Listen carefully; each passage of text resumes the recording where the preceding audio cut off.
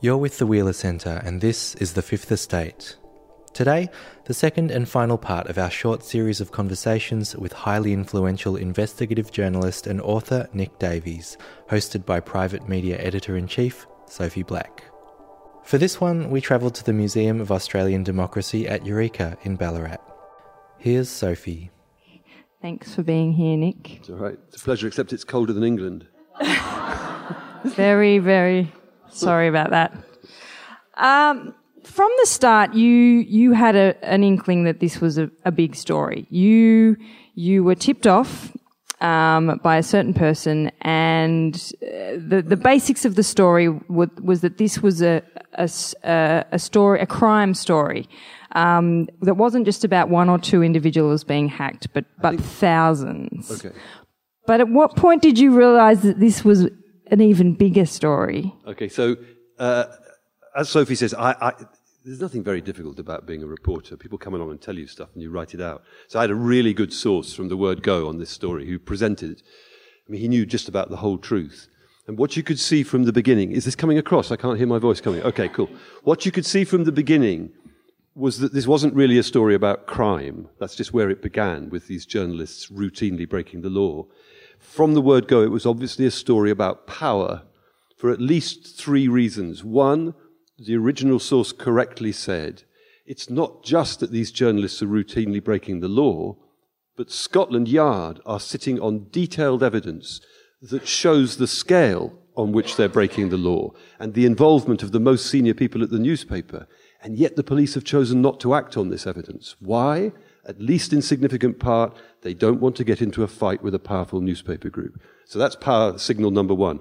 Power signal number two, it's clear and obvious that the guy who was in charge of the newspaper when all that crime was being committed, Andy Coulson, has already gone to work for the Conservative leader David Cameron, and it's pretty predictable that he's about to become our Prime Minister. So the guy who was running all this crime is about to be at the centre of power, with the particular job of communicating with the British people. If he's lying already about his involvement in crime, do we really want an established liar responsible for telling the people of the country what the government's doing? So that's power signal number two. And power signal number three, in a single word which will be familiar to you, is Rupert. He owns the outfit. And even though at that stage I don't think I'd ever done any specific research, it's pretty clear from the outside that just as the police don't want to get into a fight with his newspaper, our government also don't want to get into a fight with him and his four newspapers and his Sky News channel. And that's ultimately, finally, where the story takes you and why it's worth spending, as I have done, 6.5 years on it and writing a whole book. Probably the last third of the book is actually about what went on in the corridors of power, where the democratically elected government were backing off what they had been elected to do in order to placate this famous former Australian. How do you feel about that, the fact that he sold his nationality? Quite unusual. Not aggrieved enough, I don't think. So there was a brief moment there when you punctured that power. And I'm talking about July 2011 when Rupert Murdoch sat before the Culture, Media and Sport Committee on the most humble day of his life, supposedly. How did that feel, knowing that this was the culmination of your work? It was fantastically exciting, actually. There was a sort of 2-week period there where all of the sort of normal rules of public life suddenly fell apart. Because it wouldn't be an exaggeration to say that one of the most important rules of public life in Britain for years had been everybody in power wants to be on good terms with Rupert Murdoch. His power was really, really considerable. And you could see it in concrete form each summer when he would hold this summer party, as he did do in June 2011 yet again, and kind of holding court, and all these politicians would come along and queue up for the right to speak to the great man, for the right to get a chance to find out what he's thinking, what he wants, so that perhaps we can please him. And suddenly all the bets were off, everything changed. There was this extraordinary chain reaction, where we published, this was about the 100th story we'd done over a 2-year period about the scandal, but the particular story disclosing that the News of the World had got into the voicemail of this 12-year-old girl, Millie Dowler, who'd been abducted and murdered. And that had a big emotional impact, not so much on Guardian readers, but on the editors and news editors of rival newspapers, who up to that point, with a few honourable exceptions, had refused to tell their own readers about the scandal. That would be partly because they were themselves owned by Rupert Murdoch, so there you have the Rupert word again, partly because they might be independent of Rupert Murdoch, but they were themselves committing the same kind of crimes. So for that reason, they didn't want the story out. But the Millie Dowler story had enough emotional punch that they had to report it. And once that started to happen, the chain reaction was very powerful. So you have the Daily Telegraph, no relation to the one in Australia, but it supports the Conservative Party. They'd backed off the story because they didn't want to embarrass David Cameron with the Coulson factor. You with me? But once we did the Millie Dowler story, they joined the coverage, and they disclosed a couple of amazing things. The first being that the News of the World had hacked the voicemail messages of the families of those who'd been killed in terrorist bombs in London in the tube trains in July 2005, which is really, really a shocking thing to do. I would say the emotional impact of that is at least level with the Millie Dowler story, possibly worse. And then the next day, the Telegraph disclosed that the families of British soldiers who'd been killed in Afghanistan and Iraq also had their voicemail listened to. And I think the cumulative effect of that chain reaction, finally being distributed to all these readers, just changed everything. And everyone going, oh, come on, that's just too much. It's too much. And so all those politicians who had been so anxious to please Rupert suddenly said, actually, I never really liked the man. And all changing sides. And so that was what was so amazing. It was that wider context of rebellion that suddenly the great man had lost his power. But that was only the case for a couple of weeks. Very slowly, I think the power seeped back. So that one brief shining moment in that room, yeah. Was it just overwhelming schadenfreude? Was there a feeling of relish or anger? No, I was sitting right in the middle of the room watching them. I think part of it actually was a feeling of slight frustration that the members of Parliament who were questioning Rupert Murdoch and James Murdoch were doing a good job. They got rid of their fear and they were challenging them. And they were putting pressure on them. But the two Murdochs had clearly spent some days rehearsing all this with expert advice from their lawyers and the PR companies. So this is the humblest day of my life is not a spontaneous thought. I am sure that has been set up by the PR company. That's the line. That's the headline we want. Apologise, back down. But it was frustrating because the MPs are not professional inquisitors. I think if you'd had professional barristers in there, they would have pushed them further and got more out of them. So it was kind of a stalemate. And then do you remember there was this idiot in the audience who approached Rupert Murdoch with a plate full of shaving cream or something and put it in his face? And A, that broke all of the pressure that the MPs were building up on the two Murdochs. And B, rightly, in a sense, it tipped all the sympathy in Rupert Murdoch's direction. Why should an 80-year-old man have a plate full of shaving cream shoved in his face? It was frightening and unfair for him. So, because of the idiot, the stalemate got broken in Rupert's direction, I felt. And so it was kind of frustrating watching it because we didn't really get anything new and special out of the hearing. Symbolically, amazing, but in terms of information, not as productive as one wanted. And he was very much playing the doddery 80-year-old man in that setting, yes, wasn't I think that a lot of people debated this afterwards. You know that when he was asked quite tricky questions, he would just sort of go into this daze and drum his fingers on the time. I don't know. There's a point when he was asked, what did you used to say to Tony Blair when you had private meetings? And it was almost like, Blair? I know the name. And at the time, there was a sort of debate. Is he really losing his marbles? Do you use that expression in Australia? Mm-hmm. Is he actually losing his wits? Or was that a tactic? And I think as time has gone by, it's pretty clear it was a tactic. Because I've talked to people who work quite closely with him, and they say he's actually a nightmare because he's so difficult to discipline. And that on occasions when he's making speeches or being interviewed by the media or something like that, he has a tendency to wander off script and say embarrassing things. He does it on Twitter all the time because he hasn't got an editor, of course, being the proprietor. And I suspect that they said, listen, if you get stuck with a question and you feel even slightly tempted to say something controversial, amnesia. Get it? Just blow out. Forget. And he was drum very the good fingers at it. on the table. Very, very good at it. I think it was tactical. So let's go back 5 or 6 years. Tell us how you originally came to this story. Well, that was just because I was on the radio talking about journalism, and I started talking about the fact that I knew that newspapers were using private investigators to commit some crimes.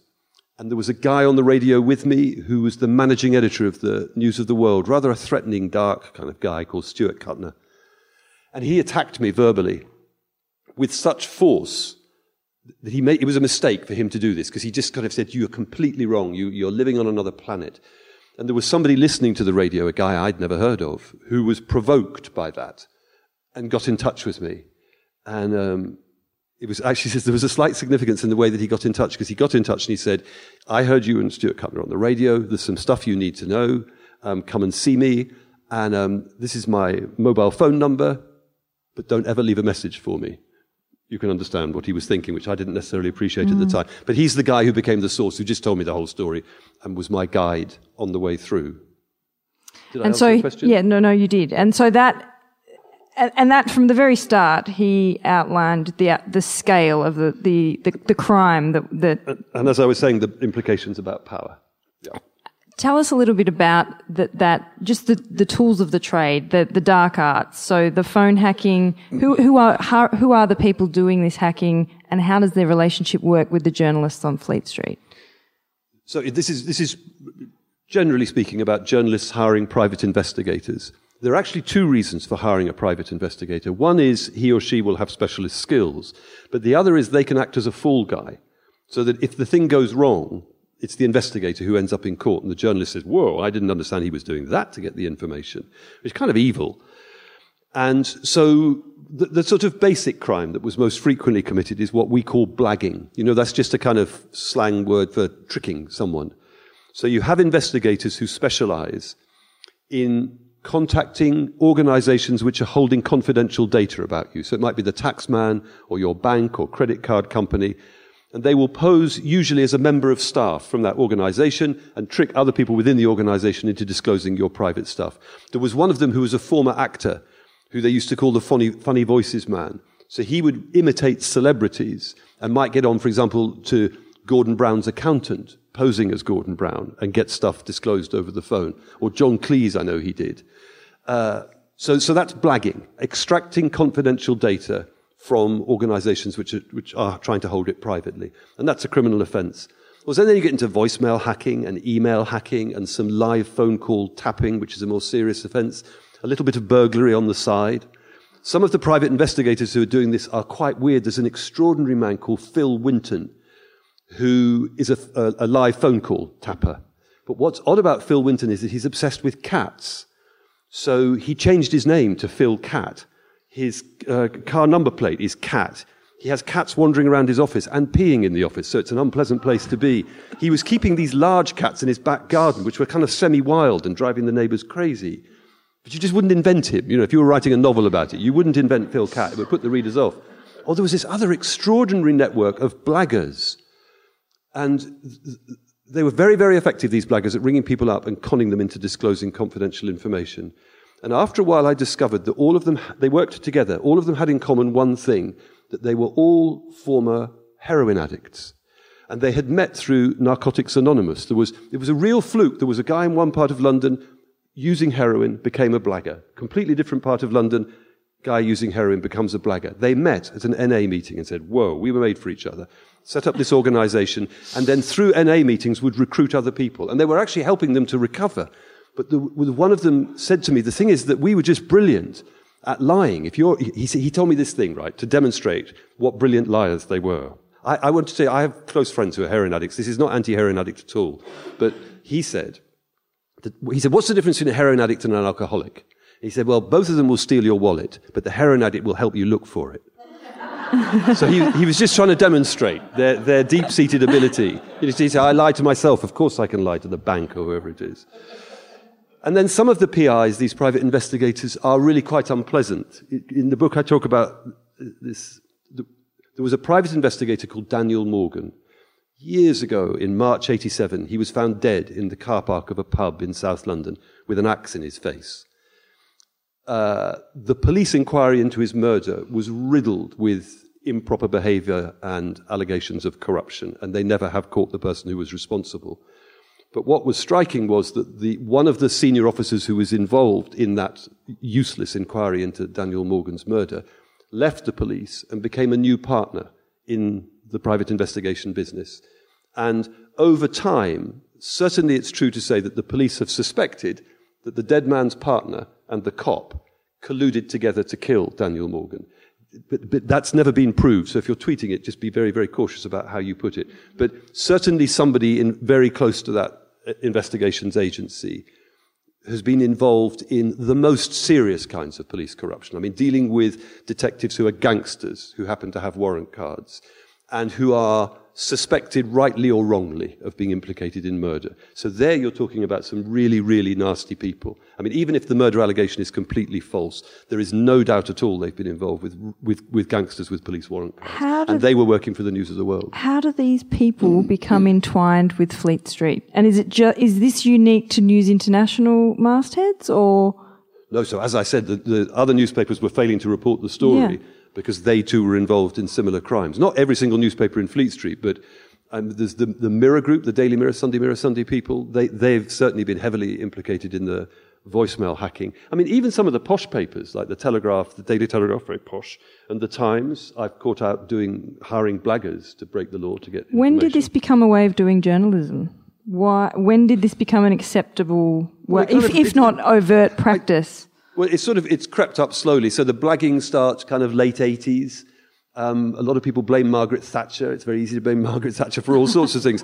But what it is I don't know whether this is right, but for a long time there was a little industry in Britain of what they called tracers, which is simply somebody disappears owing money. It might be to the bank or it might be to the ex-wife in alimony. And the person who's owed the money goes to a private investigator and says, can you find this missing guy? And those people were known as tracers. Their main skill was in exploiting public records to try and find your new address. But those tracers started to develop the skills of blagging. So maybe you've gone missing and you don't want to pay your ex-wife alimony, but you carry on signing on for unemployment benefit. So the tracer calls the Department of Social Security and blags the new address where you're living, claiming your benefit. You got me? So the tracers start doing blagging.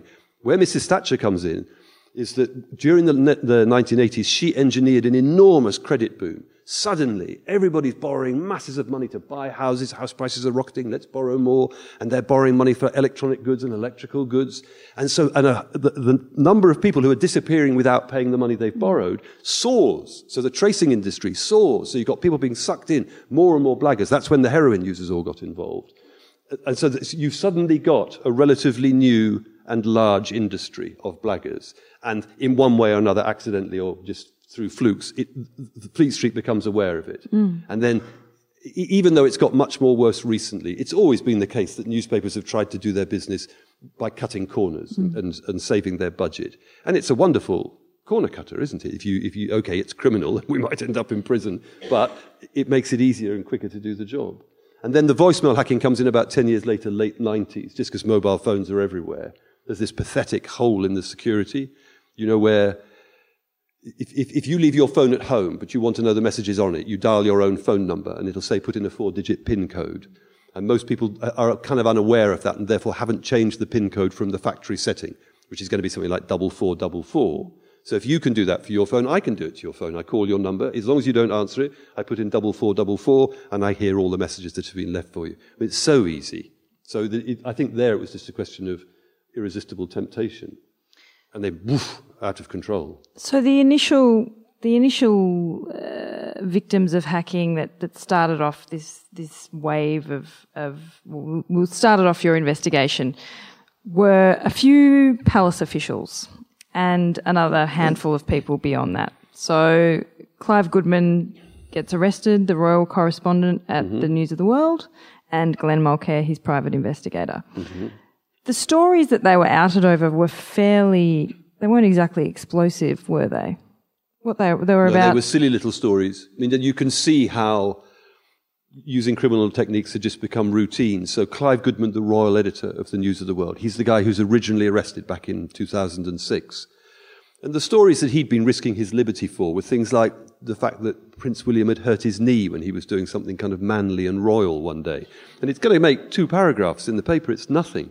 But it was just routine. And in fact, they got Clive Goodman's telephone records, and you could see that he was obsessively, all day long, and sometimes like at 3 o'clock in the morning when Prince William's asleep or the royal staff are asleep, he's awake. Let's see what's on any voicemail. There was this really rather sad line about Clive Goodman. I think he had been, when he was younger, quite an effective reporter.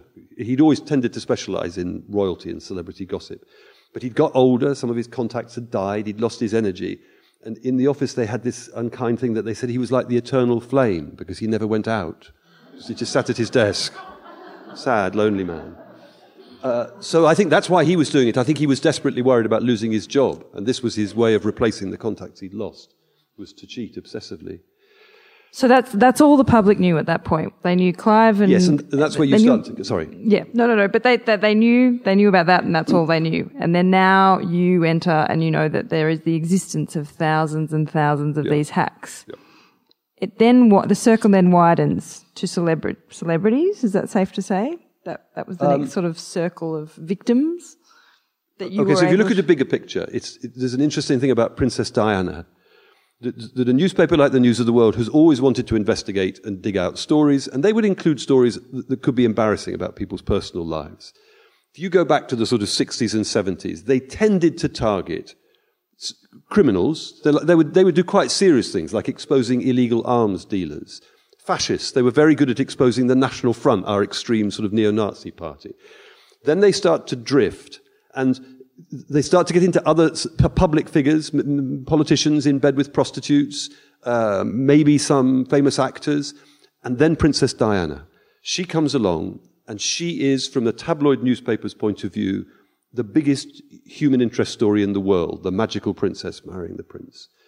And they are so desperate to get stuff about her that they break through the wall of deference and privacy, which rightly or wrongly previously had meant that the royal family were off limits. And they break through and nobody stops them. I mean, so the press council doesn't say, hang on, she's got a private life, you've got to back off. They run riot all over her private life.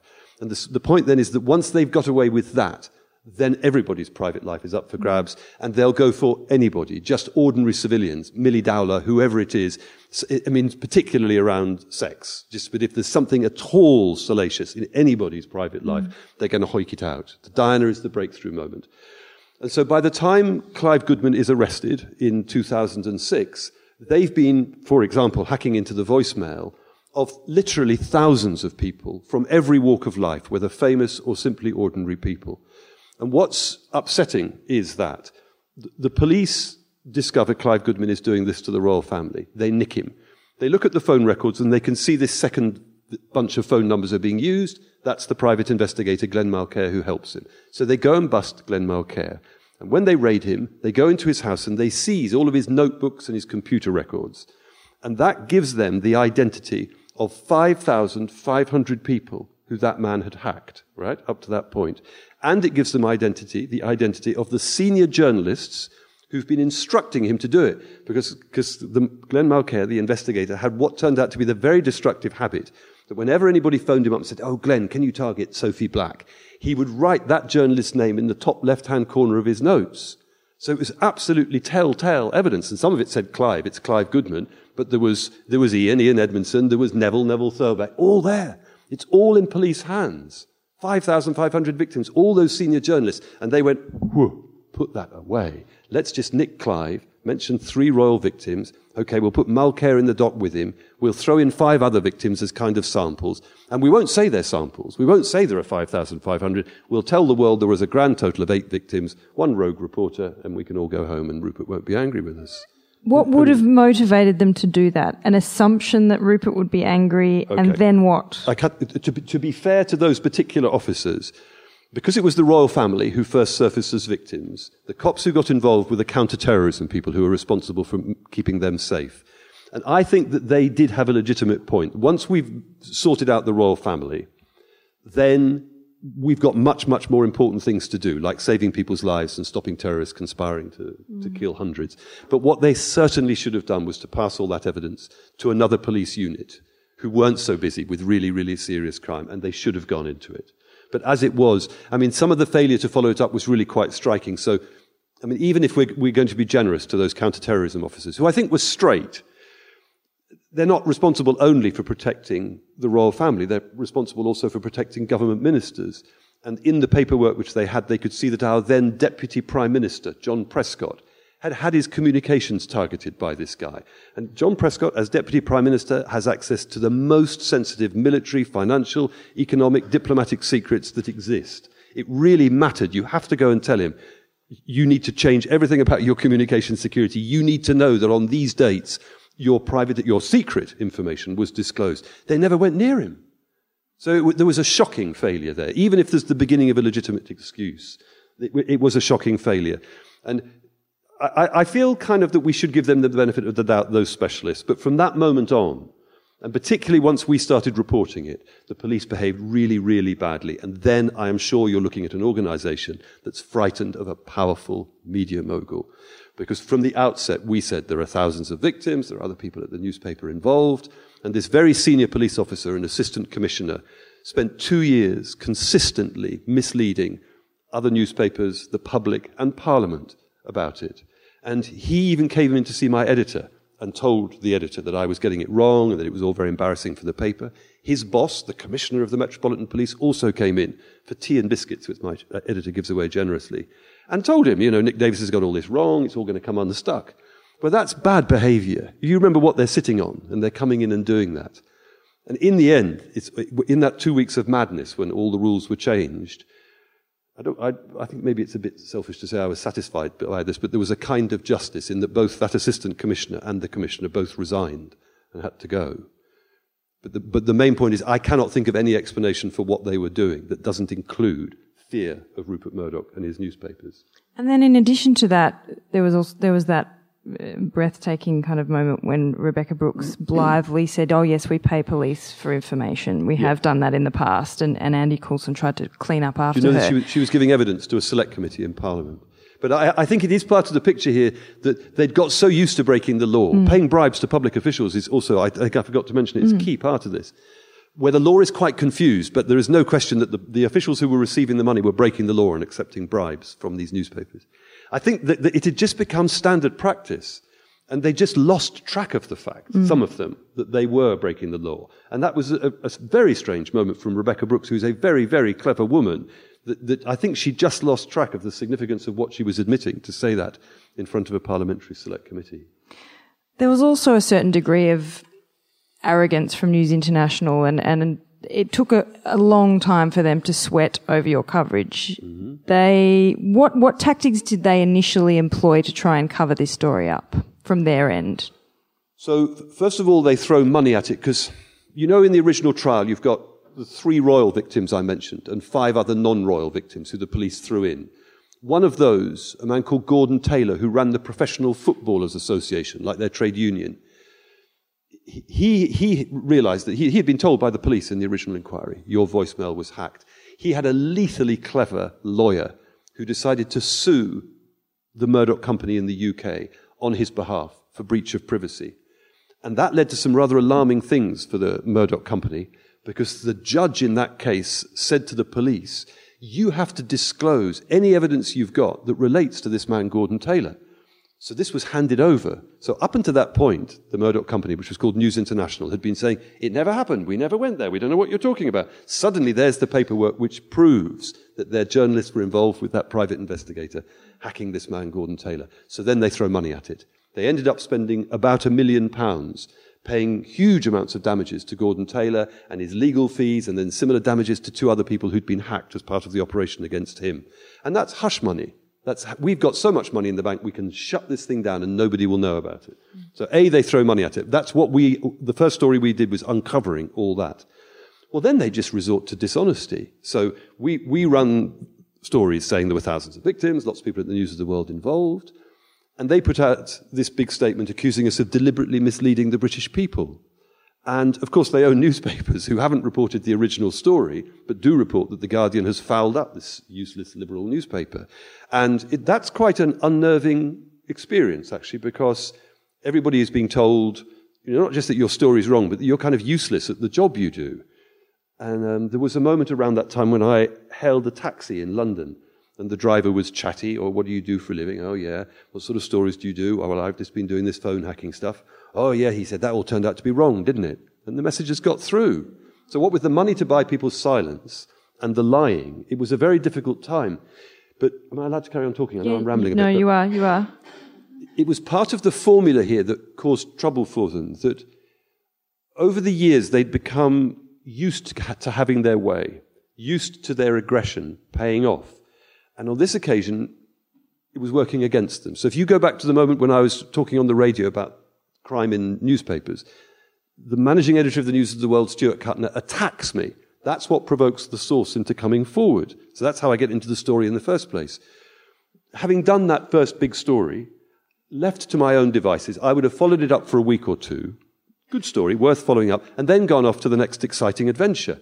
But because they came out with the statement accusing us of deliberately misleading the British people, I couldn't leave the story because I had to try to defend the credibility of the paper, and maybe myself. And then a few months passed, and we did some more stories. We kind of restored things a bit.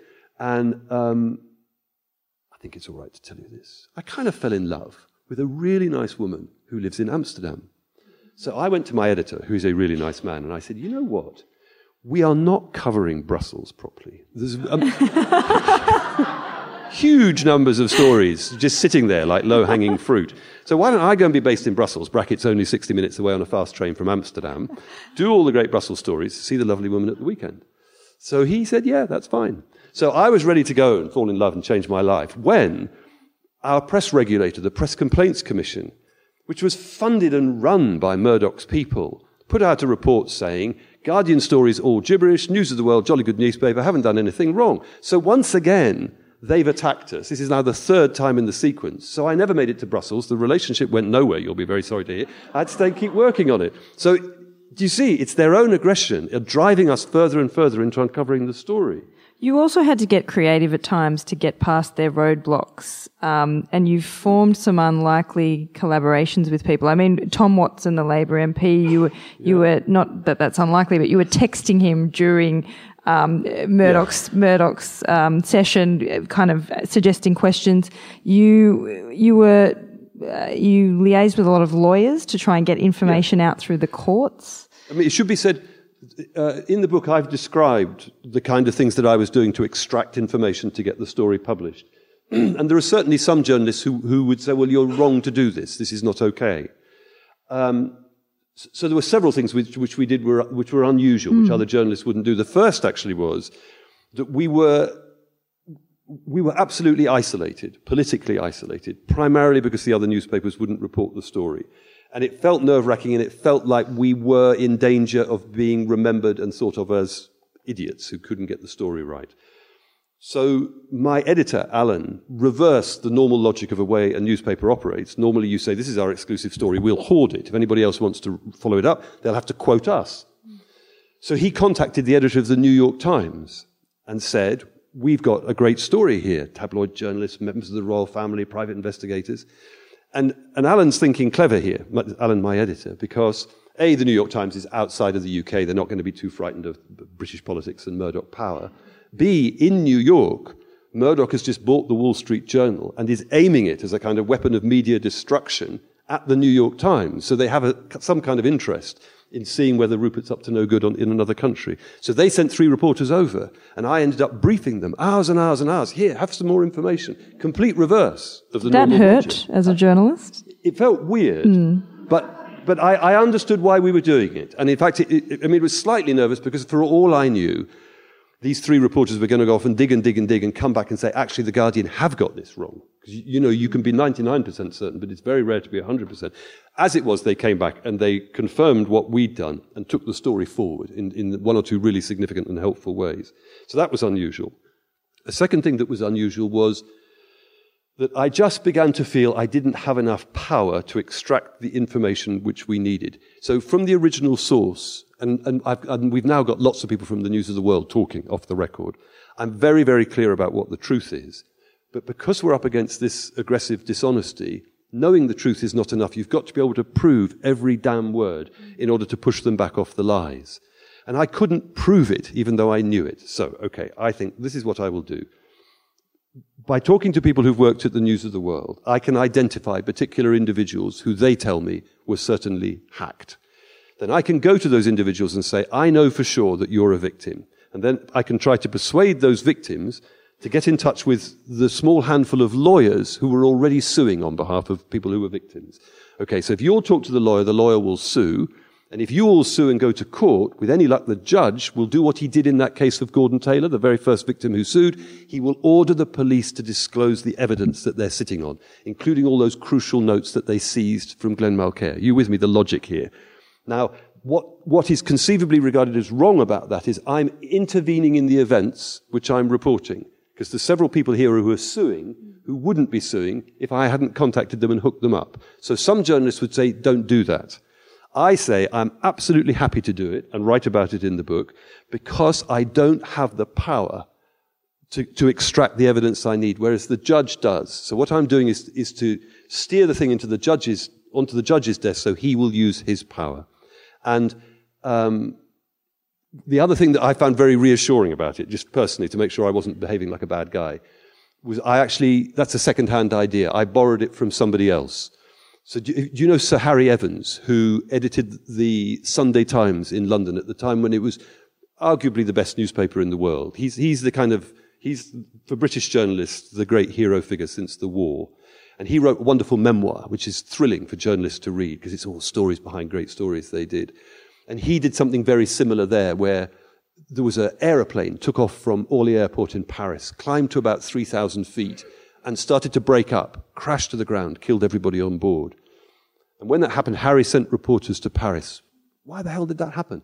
And they came back with a shocking allegation, which was that the manufacturers of the plane knew that this new model of plane which they developed had a structural fault such that it was always likely to do that. It wouldn't do it every time, but there was always a clear risk that it would break up on takeoff. And they had made a terrible judgment, which was to say, if we call this plane back and rebuild it, it'll cost us X million. If we let it fly and it crashes on the statistically likely number of occasions and we pay compensation, that's less than X million. So let's let it go. So Harry says to these journalists, we cannot publish that story unless we can prove every word of it. So here's what you guys are going to do. Go and talk to the families of the people who died. A, persuade them to sue. And B, don't let them sue in France, where the accident has happened. Get them to sue in New York, because it's an American company who've manufactured the plane. And it'll be the courts in New York who are likely to order the manufacturers to disclose the paperwork. And so they did that. And lo and behold, the paperwork proved they were right. Real shocker. But so I thought to myself, if that tactic, to intervene, to get the thing into court, to get the judge's power on your side, if it's good enough for Harry, it's good enough for me. But that's why you're raising it, isn't it? Because it's controversial. And you hadn't done that before with any other investigation that you'd worked on? I had done it once before, actually. Different thing where I was reading the paper one Saturday morning and there was a story about a woman who'd been locked up for 4 years because she had, interestingly enough, dressed as a man and tried to rob some building societies. And there was just enough of this story to show that the reason she'd been doing that was because her husband had become ill and lost his job, and her family couldn't survive. And I thought, what sort of fat-ass judge does that to a woman who's clearly at the end of her tether? She's not a criminal. I thought it was terribly symbolic that she tried to pretend a man. If I'm going to commit a crime, I'd better pretend to be a man. Women don't do this. But I just felt sorry for her. This can't be right, that she's got such a long sentence. She needs help. So I called the court and got the name of her lawyer. And her lawyer was completely cynical and indifferent and couldn't care less. He was a duty lawyer who'd got paid 2 and 6pence for doing the minimum amount of work. So I thought, this is really wrong. So I contacted another lawyer who was a kind of human rights tough guy, criminal lawyer called Brian Raymond. And I said, look, if I can contact this woman's husband and persuade her to sack the lawyer, would you take the case on and appeal to try and get her sentence reduced? So he said, fair enough, sounds interesting. So I can't remember how I managed to get hold of the husband, who had been very ill. He'd had some sort of stroke and the side of his face had dropped. And he was distraught, the wife in hospital, the 2 young girls left without a mother for 4 years. So he said, okay, let's try it. So I hooked him up with Brian Raymond. Brian Raymond became the lawyer. I said to Brian, in order to lodge the appeal and so that I can write something that might help her, can you get her to write everything that's happened? And she wrote this pages and pages and pages, amazing story of a family sinking into poverty. And she had 3 different jobs at one point. She was up at night cleaning railway carriages and 2 other jobs during the day.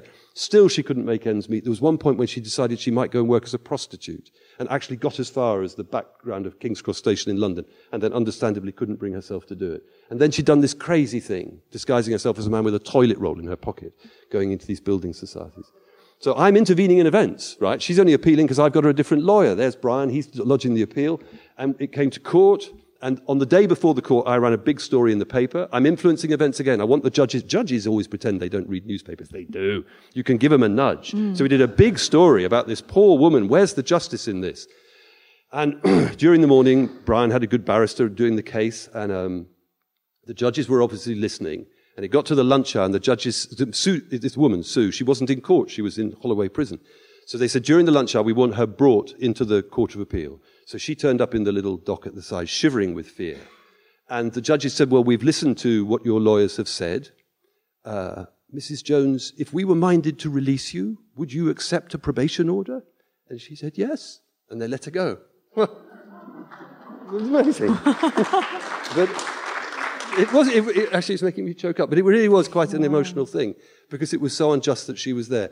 But so, now I'm getting my voice back and my composure.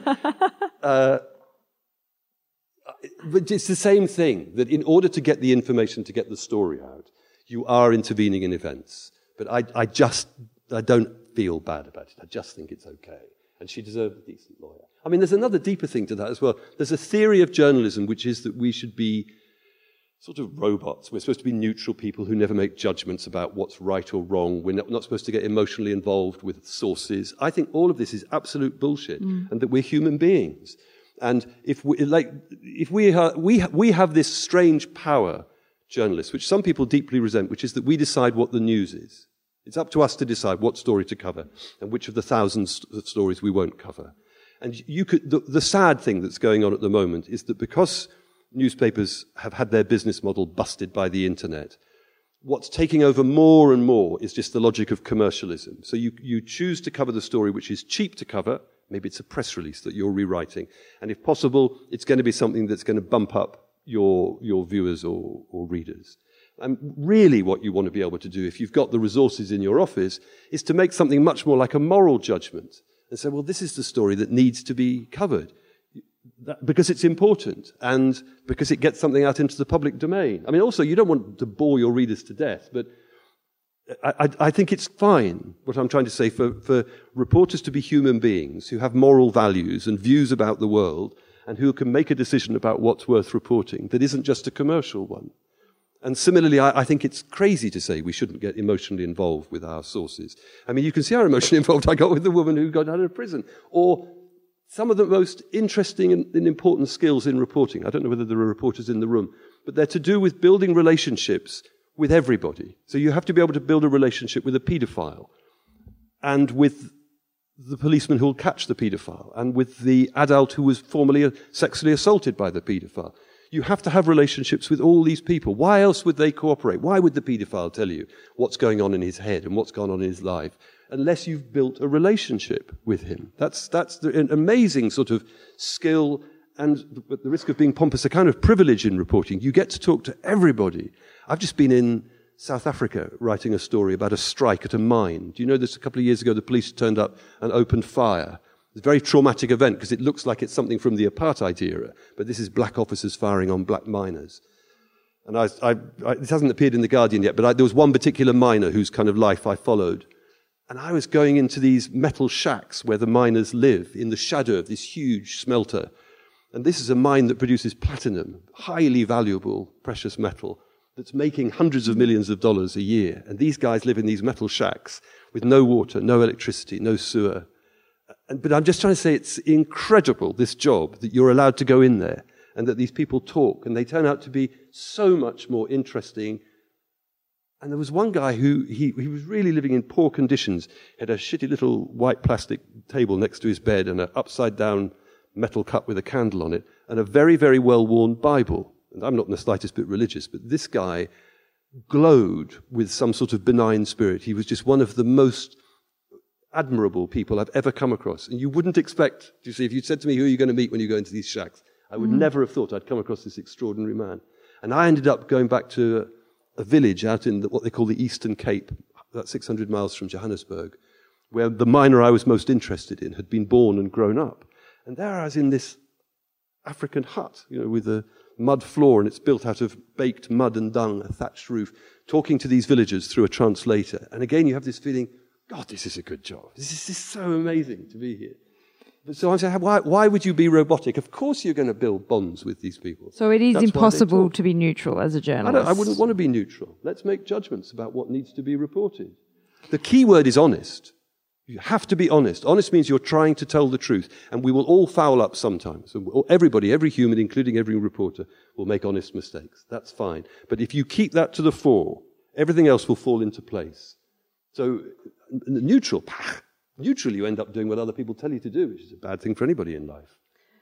So, in terms of the Rupert Murdoch story, the end result, News of the World was closed, another paper reopened in its place. Mm-hmm. James Murdoch was jettisoned off to New York. Rebecca Brooks will get a job any day now. Andy Coulson did go to prison, but you basically suggest in the end of the book that really nothing has changed. Do you believe that Rupert's power has not diminished at all? How has it played out in the British election, for example? Okay, so I think Rupert, certainly in the UK, I don't know about elsewhere, lost his shine. So he hasn't been able to revive the summer party that they always had in London, which was this occasion for genuflection by the political class. But the objective fact of his power is exactly the same. He still owns 4 national newspapers, far more than anybody else does. He still also runs Sky News. So he still has that same power. And just so that we're clear about what that is, it is centrally based on the tendency of those newspapers to expose people's sex lives.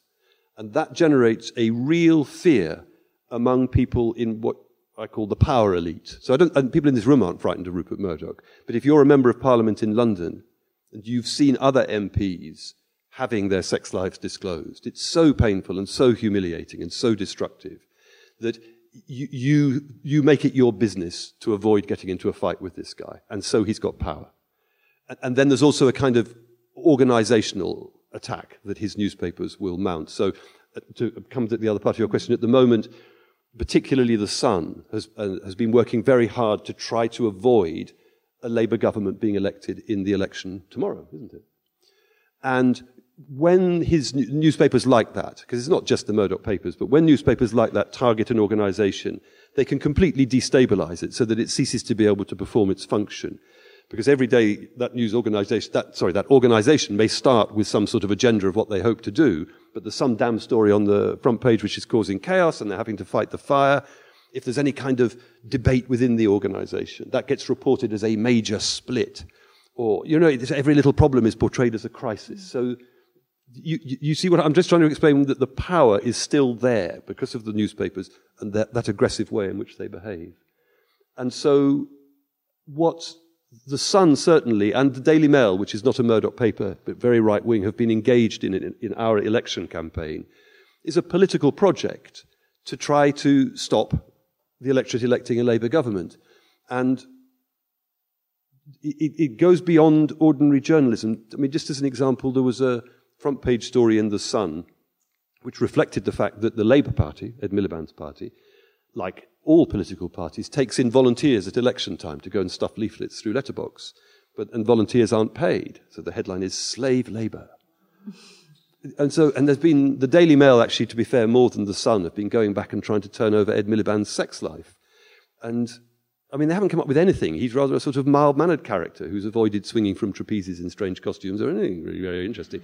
But what they do is you know that he became leader of the Labour Party in an internal election in which his older brother David was the favourite to win.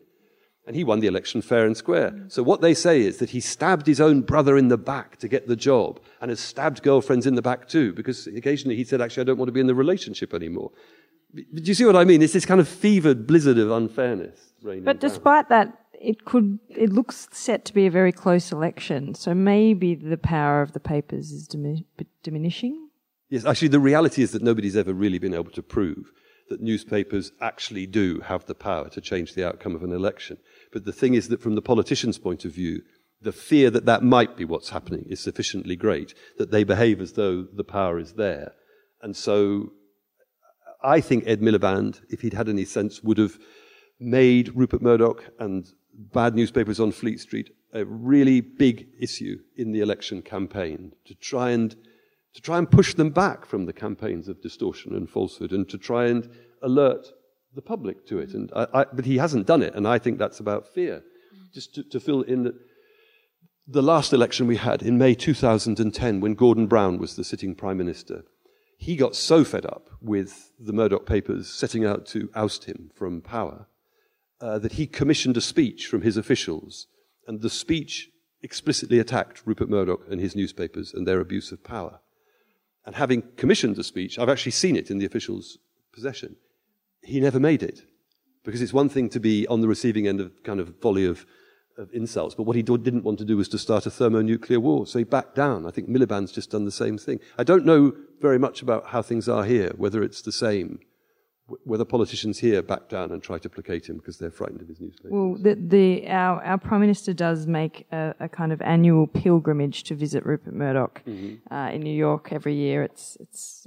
That's at least one sign of it. But again, I think sometimes the case is that maybe that the power of the papers is diminishing. Much was made of the ferocious campaign against Labor in Western Sydney in the last election, but they didn't do too badly in the end. So again, as you say, it's up for debate, but I think that fear is very real and present in this country as well.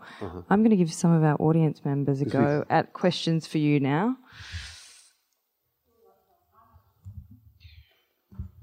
I've actually got two. I wonder if you might like to compare Rupert with Randolph Hearst and Conrad Black. Okay. And secondly, Rupert doesn't seem to have taken a back step in this country since all the British controversy. And last year on the ABC, a former senior executive of News Limited, a son-in-law of Gough Whitlam, gave glowing reports of him and how he was in the office. So I'm wondering if we could have some discussion of that too. How Rupert was in the office? Well, yes, he doesn't seem to have taken a backward step here.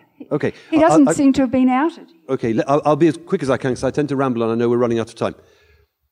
Rupert Murdoch and Randolph Hearst are actually very different creatures. Randolph Hearst and his generation of newspaper owners are propagandists. They buy newspapers in order to interfere with them to put across a political point. I think it's a mistake to believe that Rupert Murdoch comes out of the same stable. Murdoch is primarily a commercial creature. He interferes with government whenever it suits him. He interferes with his newspaper's editorial line only very rarely. It's clear that he gives them a basic framework. So they all support kind of deregulated capitalism, low public spending, low tax. They're basically right of centre. Beyond that, you'll find him interfering only very rarely when there's a particular crisis or some need that he has. Generally, he lets them go. So he comes from a different place. As to how he's in the office, I don't really know, but I think it's fair to say he's bounced back. He has bounced back in every way. So, I mean, News Corp as a company is making more money than ever, primarily from its film and television division. He's hung on to the newspapers. You know, they've hived them off into a separate group, which is partly to protect the rest of the company from the enormous amount of money they were having to spend in London to deal with the phone hacking, compensation, lawyers, and all the rest of it. But it's also because as long as he holds on to the newspapers, he still does have that impact on government. So when he needs, it's primarily about getting a regulator out of the way. If we want to expand and somebody says, hang on, you're creating a monopoly, the political power usually will get the regulator out of the way so that he can expand further. Is there another question? I can hear you. Yeah, go for it. All right. Oh, I see. You said Rebecca Brooks is an intelligent woman. Yeah. She must also be powerful. I'm really surprised that she didn't go down, that she's not in prison. Why do you think that happened? I mean, was it okay, so I sat all through that trial, which went on for 8 months. So I heard all the evidence. I was also sitting opposite the jury, who were amazingly attentive. And if I'd been sitting on the jury, I also would have said she's not guilty. Now, it's a funny thing that I've done lots and lots of meetings like this in the UK. Somebody almost always says, why isn't Rebecca in jail? And I would say, without exception, it's a woman who asks the question. So there is an underlying question about why women are so upset about her. What is it that angers women about Rebecca Brooks? Because just to finish the why isn't she inside, I'm not particularly interested in sending people to prison. It wasn't the object of the exercise. But I don't think you want to live in a society where people get sent to prison because everybody assumes they must have committed a crime. It's up to the state to prove it beyond reasonable doubt. And they couldn't. And so she shouldn't have gone to prison, is my line. That might surprise you a bit, but if they can't prove it, then nobody goes to prison. I think that's fair. That's the way the system works. And the evidence wasn't there. And we could all speculate about whether there might be some other evidence that was lost or destroyed or that wasn't found. But that's a different thing. I'll tell you one thing that might surprise you, which is quite striking. In researching all this stuff, I often came across people who said, I know Andy Coulson was involved because he did this or said that. I played a voicemail message to him. I have never actually come across anybody who had direct evidence on Rebecca. So, I don't know. Was there something else? Oh, yes, why do you feel upset by her? What is it that gets at women about her? I just felt there was something about her. She was too darn clever. There are clever women. She is. It's interesting. While I'm taking this mic up the back, tell us how the BBC behaved. I can hear you.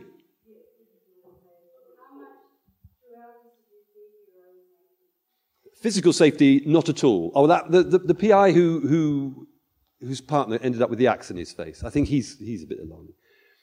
No, if you're going up against the Murdochs, it isn't physical damage; it's reputational damage that you could suffer from. And with me, there have been occasions when I've been aware of Murdoch reporters sniffing around, asking questions about my personal life. So quite often over the years, I've run one-day masterclasses in techniques of reporting. And there was a reporter from the Murdoch camp trying to find out whether in those classes I had A, encouraged them to commit criminal offences, or B, managed to get my leg over anybody. And I'd failed on both counts. It's a tough life. So, but where there were other people involved in uncovering this story, as the book describes, including the Labour MP Tom Watson, and these lawyers who were acting for the public figures who were suing over the hacking, well, 3 of those had a private investigator put on their tail by Murdoch's people, secretly videoing them, without question, trying to find them sleeping with somebody they shouldn't have been sleeping with so they could be punished and humiliated and beaten off. The private investigator who did that calls himself Silent Shadow. His real name is Derek, but he prefers Silent Shadow. If there's anybody called Derek here, I apologise. There's something about that name. Any more? Nick, quickly, just how did the BBC behave? I mean, they're meant to be the independent public broadcaster. No, they were very nervous of him. So on the very first day when we did that very first story, the press office at The Guardian knew that other newspapers wouldn't report it, so they contacted the BBC and Channel 4, the independent news outlet. Both of them turned up. I briefed reporters. Channel 4 News immediately filmed an interview with me, which they put out. BBC didn't put out anything until after Channel 4 had reported it. I was on the phone to them saying, why aren't you reporting it? Well, they're a bit worried about whether or not... It's the fear thing. And that concludes the Wheeler Centre's 2-part series with Nick Davies and Sophie Black in conversation for the Fifth Estate. If you'd like to explore other points of view on the media, head to wheelercentre.com for podcasts from people including Alain de Botton. Really, the task of popularisation is about the most important you can have in a democratic society where some of the most important issues need to get traction with wide varieties of people. Because if you've got an important story and you cannot popularise it, you're dead in the water. And a whole lot more.